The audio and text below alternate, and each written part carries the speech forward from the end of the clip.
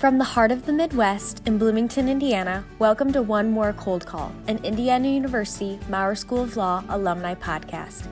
Each week, over a casual cup of coffee, Dean Parrish meets with accomplished alumni from around the world and from all walks of life.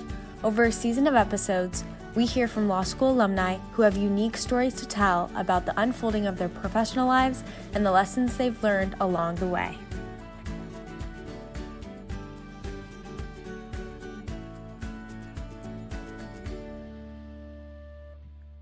We start each podcast off with a little bit of Indiana University Maurer School of Law trivia and history.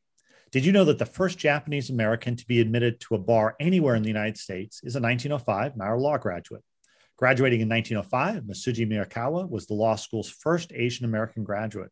Working in both Washington, D.C. and San Francisco, he had an impressive career as a lawyer, a scholar, a journalist, a lecturer, and an advocate for the rights of Japanese immigrants. He was inducted into our Academy of Law Alumni Fellows, the highest honor we can bestow upon a graduate, posthumously in 2006. Now you know. Today, I get to speak with father and son, Keith and Joe Hedinger, and we get to talk about old-fashioned root beer of all things. Keith is a 1984 graduate of the law school, and Joe is a 2017 graduate. It's a complete IU family, as Anita, Keith's wife, is also a graduate of IU from the Kelley School. Keith is the president, Hedinger Beverage Distributing Company, and also the Dad's Root Beer Company located in Jasper, Indiana, that owns Dad's Root Beer, Dr. Wells, Bubble Up, and Suncrest soft drinks. Joe is the vice president of operations at Hedinger Beverage. The family have been in the soft drink business now for almost 65 years. In law school, Joe served on the Indiana Law Journal, as did Keith. In 2017, Keith was able to hood Joe when he graduated from the law school at the IU Auditorium. Welcome, Keith and Joe. So good to have you on the podcast. Hey, thanks for making time. Yeah, thanks for having us. Greatly appreciate it. Well, Keith, thanks. Usually I enjoy a cup of coffee when I'm doing one of these podcast interviews. It's one of my guilty pleasures in life to walk down to Starbucks. But today I thought it was more appropriate for me to have a root beer. Unfortunately, I left my can of root beer at home. But what are you guys drinking? I've got a Diet Dad's root beer here. I'll drink. And I'm drinking a Dad's root beer as well. I figured since my boss is on the call, I might need to drink a Dad's as well. Well, great to see that you guys are on brand message. I like to see that. So, well, Keith, your family has been in the soft drink business for, I believe, almost 65 years, and you've owned Dad's Root Beer since around 2007, and you run Hedinger Beverage Company. Can you tell us, how did you and your family get into the soft drink business, and how did it all start? Well, it started back in 1950 when my father and his twin brother, my Uncle Bill, they started delivering Coke. They were Coca-Cola salesmen right out of high school. And then they served in the Korean War and were stationed in Japan. They came back home to Jasper, and they noticed there wasn't a Pepsi-Cola distributor in the area. And back then, Pepsi-Cola was a smaller brand, and they started distributing Pepsi-Cola for years. And we just kept growing. One of the brands that we distributed was Dad's Root Beer. And one day the vice president of sales in Atlanta called and asked if he could come to Jasper and meet with me. And he came, and I wasn't expecting this, but he said, "Do you want to buy the brand?" And so they were divesting themselves of brands at the time. And we bought the Dad's Root Beer brand and moved the corporate headquarters from Atlanta, Georgia to Jasper, Indiana in 2007. Wow, what a great story.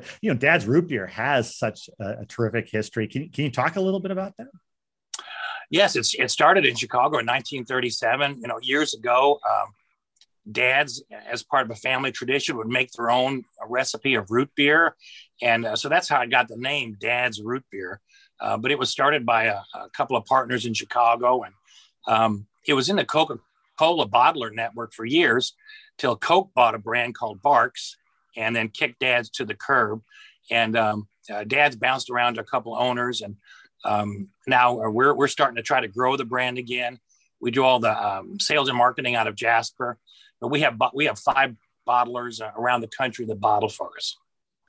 This is a great Indiana story. In addition to soft drinks, what does Hedinger Beverage do? And can you give our listeners a sense of the size of your company and just the breadth of what you do? Sure. And then we also own Hedinger Beverage Distributing, which is a beer and soft drink distributing company. We cover Southwestern Indiana, We distribute beer and soft drinks to 15 counties in Southern Indiana and 2 in Kentucky. We employ CDL drivers, salesmen. We're hitting the streets every day, 5 days a week. And we've been real busy during the pandemic. People are still drinking. In fact, they're drinking more during the pandemic, it seems like. But we have had supply issues. Yeah, so I don't drink much beer, but I am known to pop a root beer from time to time, and so I have to say I think I've drank a little more, or at least I had to buy a few new shirts after the pandemic was over to fit into the new size of my collar. So I think that's a pretty common experience. So, hey Joe, maybe I could turn to you and you graduated in 2017, and I got to ask, if you knew you were going into this family business that's been involved in the soft drink business and the beverage distribution business for so long, why did you decide to get a law degree? And maybe you could talk to us a little bit about how you use the law degree in the work that you now do as vice president. Yeah, absolutely. So when I entered law school, I knew to an extent that I wanted to come back to the family business eventually. So like many law students, I came to the Maurer School of Law thinking that I would kind of pursue the traditional path where you go to law school, you pass the bar, you work at a larger city at some mid to large size firm for a few years. So I did typically the normal path of any law student. I had a judicial externship with Justice Massa. I had an internship with an Indy-based law firm. So I was doing that, and it wasn't until I was working for the Indy-based law firm, and I was working on different business accounts and doing some employment law things for them, contract revisions, contract reviews, things like that.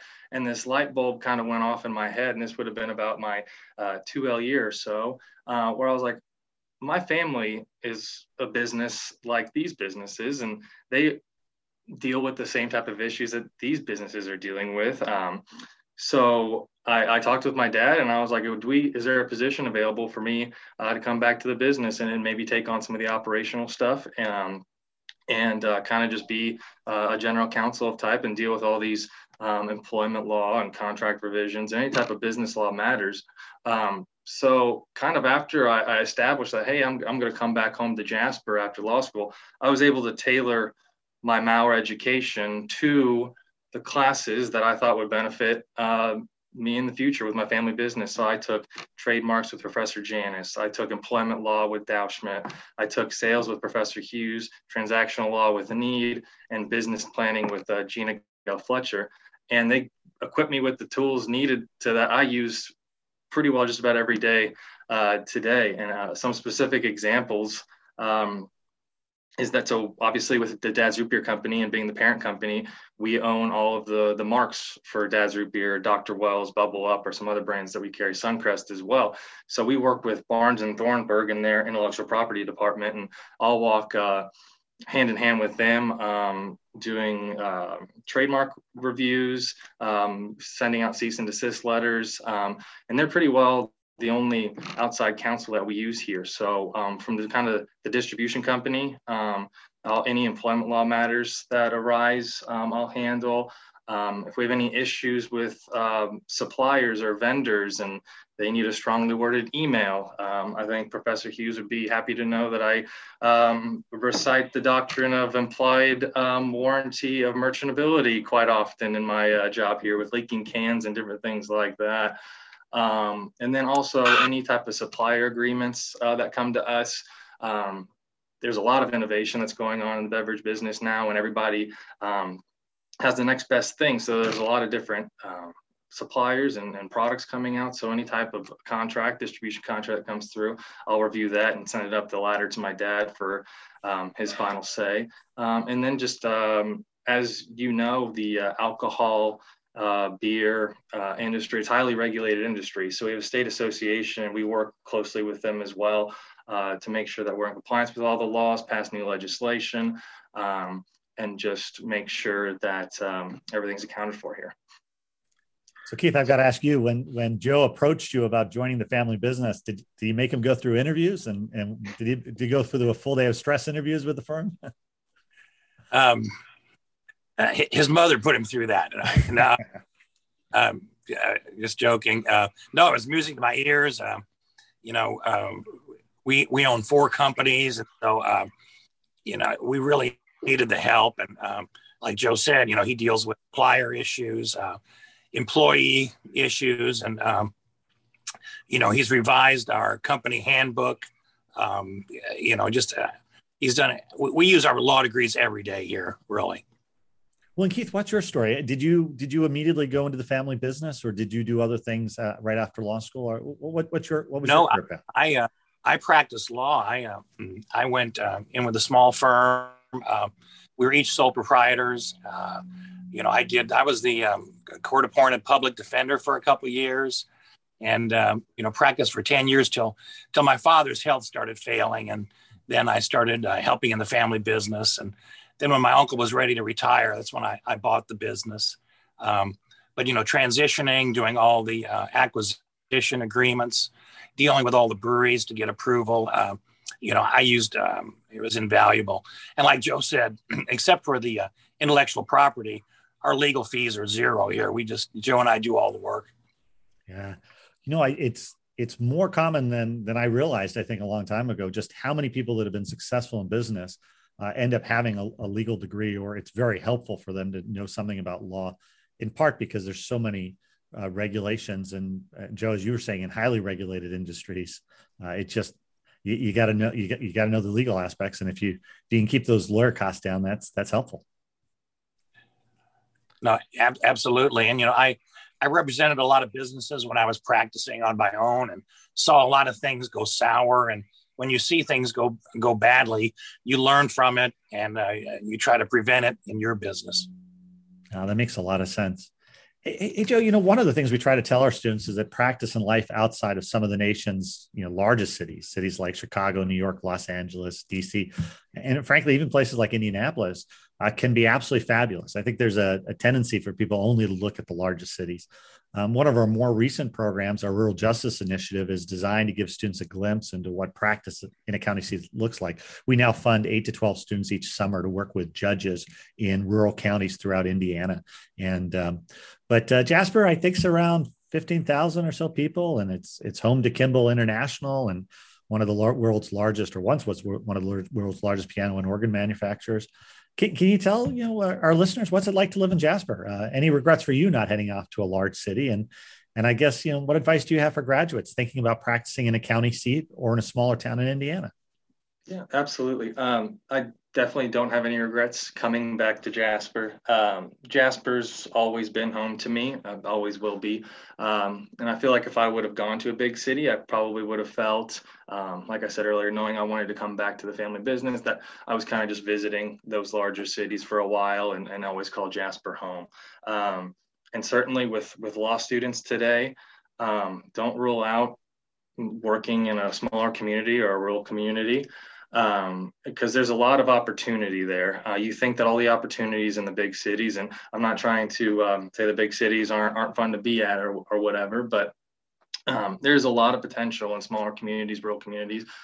Work-life balance, if you're interested in a great work-life balance, I would look into a smaller community. And also, I see here in Jasper and smaller cities around here that the average age of an attorney in these smaller communities is rising, and there's not a lot of attorneys coming in at a young age. Everybody is going to the big cities in order to practice law there. And with that being said, there's a lot of potential. There's a lot of clients in some of these smaller cities. So getting in with one of these attorneys in a rural community with a large book of business it offers a great opportunity for somebody to start their life in a smaller community and be able to practice all sorts of different trades. Like you said, Jasper has a lot of business down here. It's also home to Jasper Engines, Master Brand Cabinets, Far Best Foods, Wabash Valley, which does the eggs for all of the McDonald's around here. So there is a lot of business in some of these small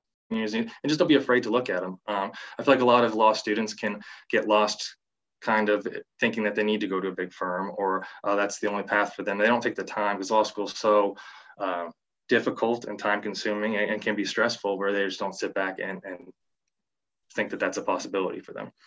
Yeah, I think part of one of our jobs is to just expand people's horizons on how broad the practice of law can be. And as you say, some of the blogs you read make it seem like the only way you practice law is in very large firms in New York, and that's such a very small number of the lawyers who are actually practicing.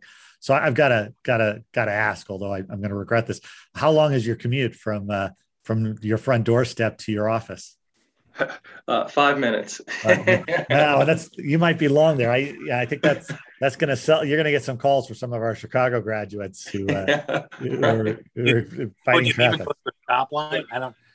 You didn't have a stoplight. I don't know if you have a stoplight on your way here. Yeah, no, I have two stop signs. Yeah, it's a lot easier to get home. The rush hour traffic in Jasper is about 2 minutes, as opposed to probably an hour and a half in downtown Chicago or someplace. So yeah, the commute's very easy. Yeah, but that makes a big difference when you're starting a family and when you got kids to be able to get home in 5 minutes rather than an hour and a half. And that can make, as you say, it's not just having an amazing professional career, but it's that work-life balance. So you can also spend time at home, and reducing your commute time to whatever 10 minutes total a day rather than 2 hours total a day makes a big difference on that quality of life. I'd love to sort of give some more advice to our listeners. Keith, maybe I'll go to you on this. If you were to do it all over again, do you advise for new law students or people that are just starting out careers, things that you wish somebody had told you when you started, or things that you've learned over your career that you think would be worth letting people know? Oh gosh, Joe hit on a lot of it. Don't be afraid to look in the smaller communities. I did practice law for 10 years, did a lot on my own, learned a lot, practiced a lot of different types of law, criminal law, corporate law. I did litigation. I litigated for a lot of businesses.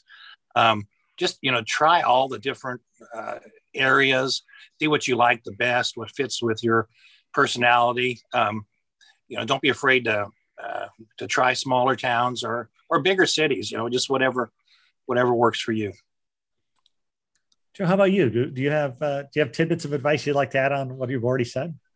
Yeah, kind of just to piggyback off of that, I would say let your interests direct your path or your legal path.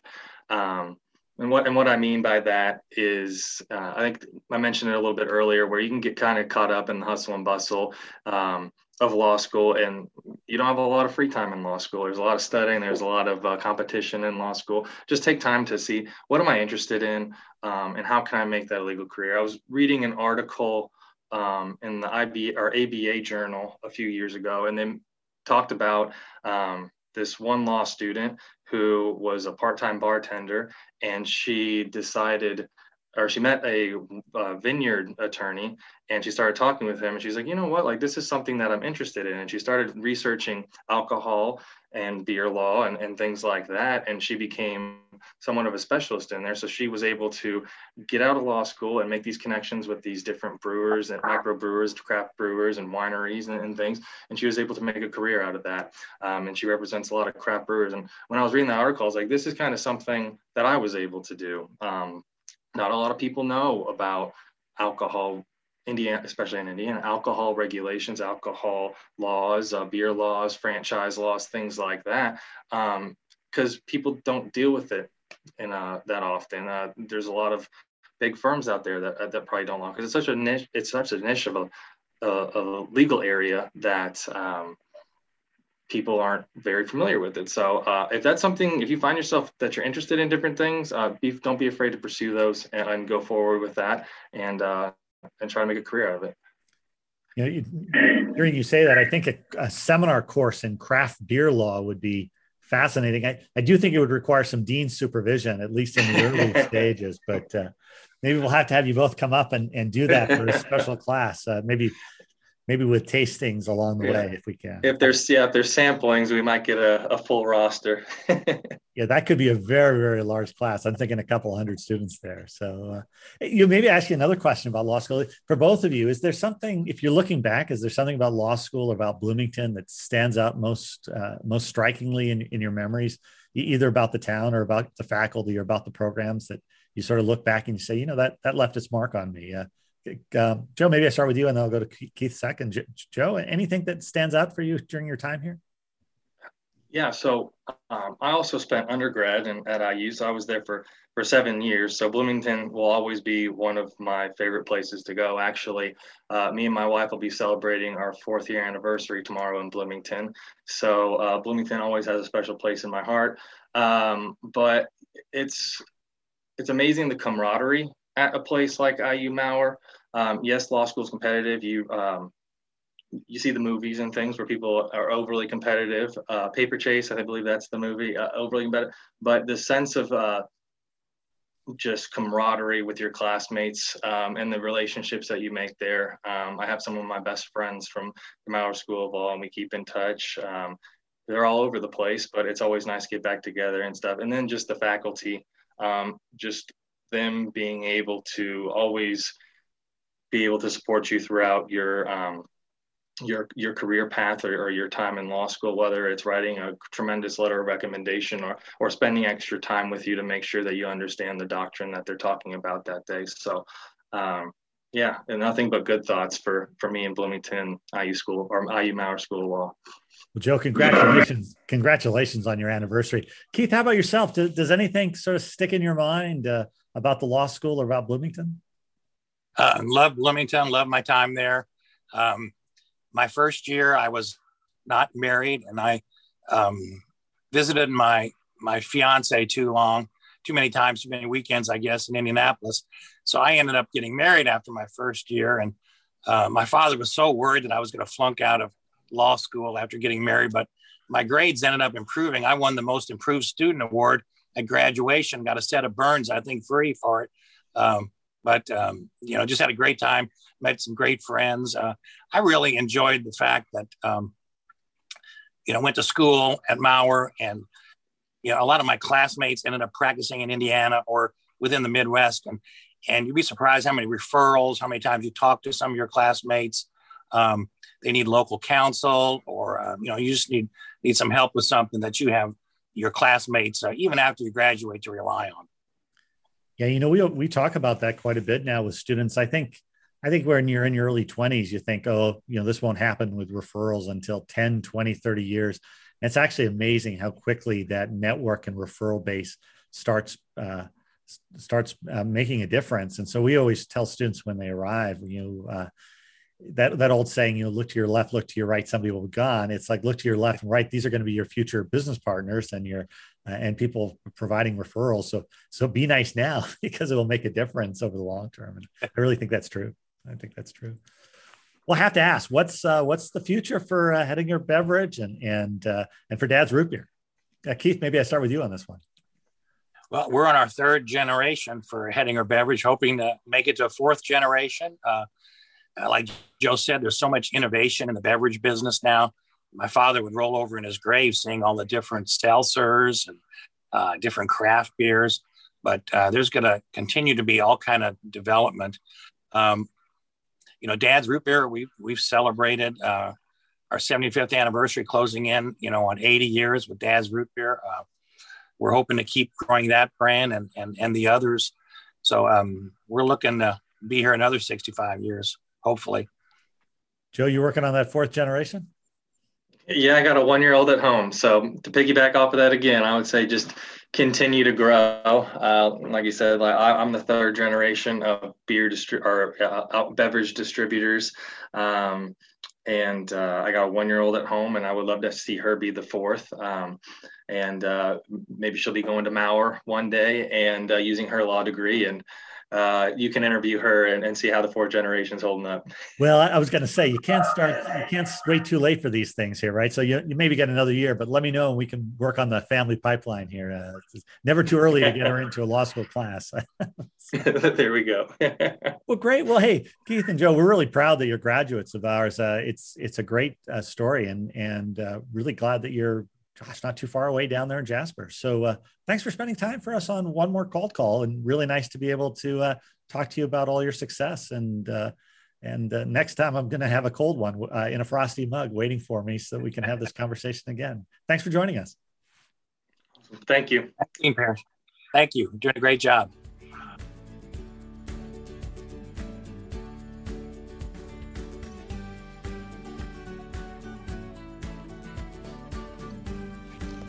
And thanks to our listeners for joining us too. Don't forget to follow us on social media at both at Austin Parish and at IU Maurer Law on Twitter and Facebook. And we hope you make plans to come back to Bloomington soon. Each year, over 1,000 alumni come back to campus, judging moot court or mock trial, serving as mentors, or helping our students in other ways. We hope you will too. And when you do, please reach out. Until the next time, this is One More Cold Call, an IU Maurer School of Law alumni podcast.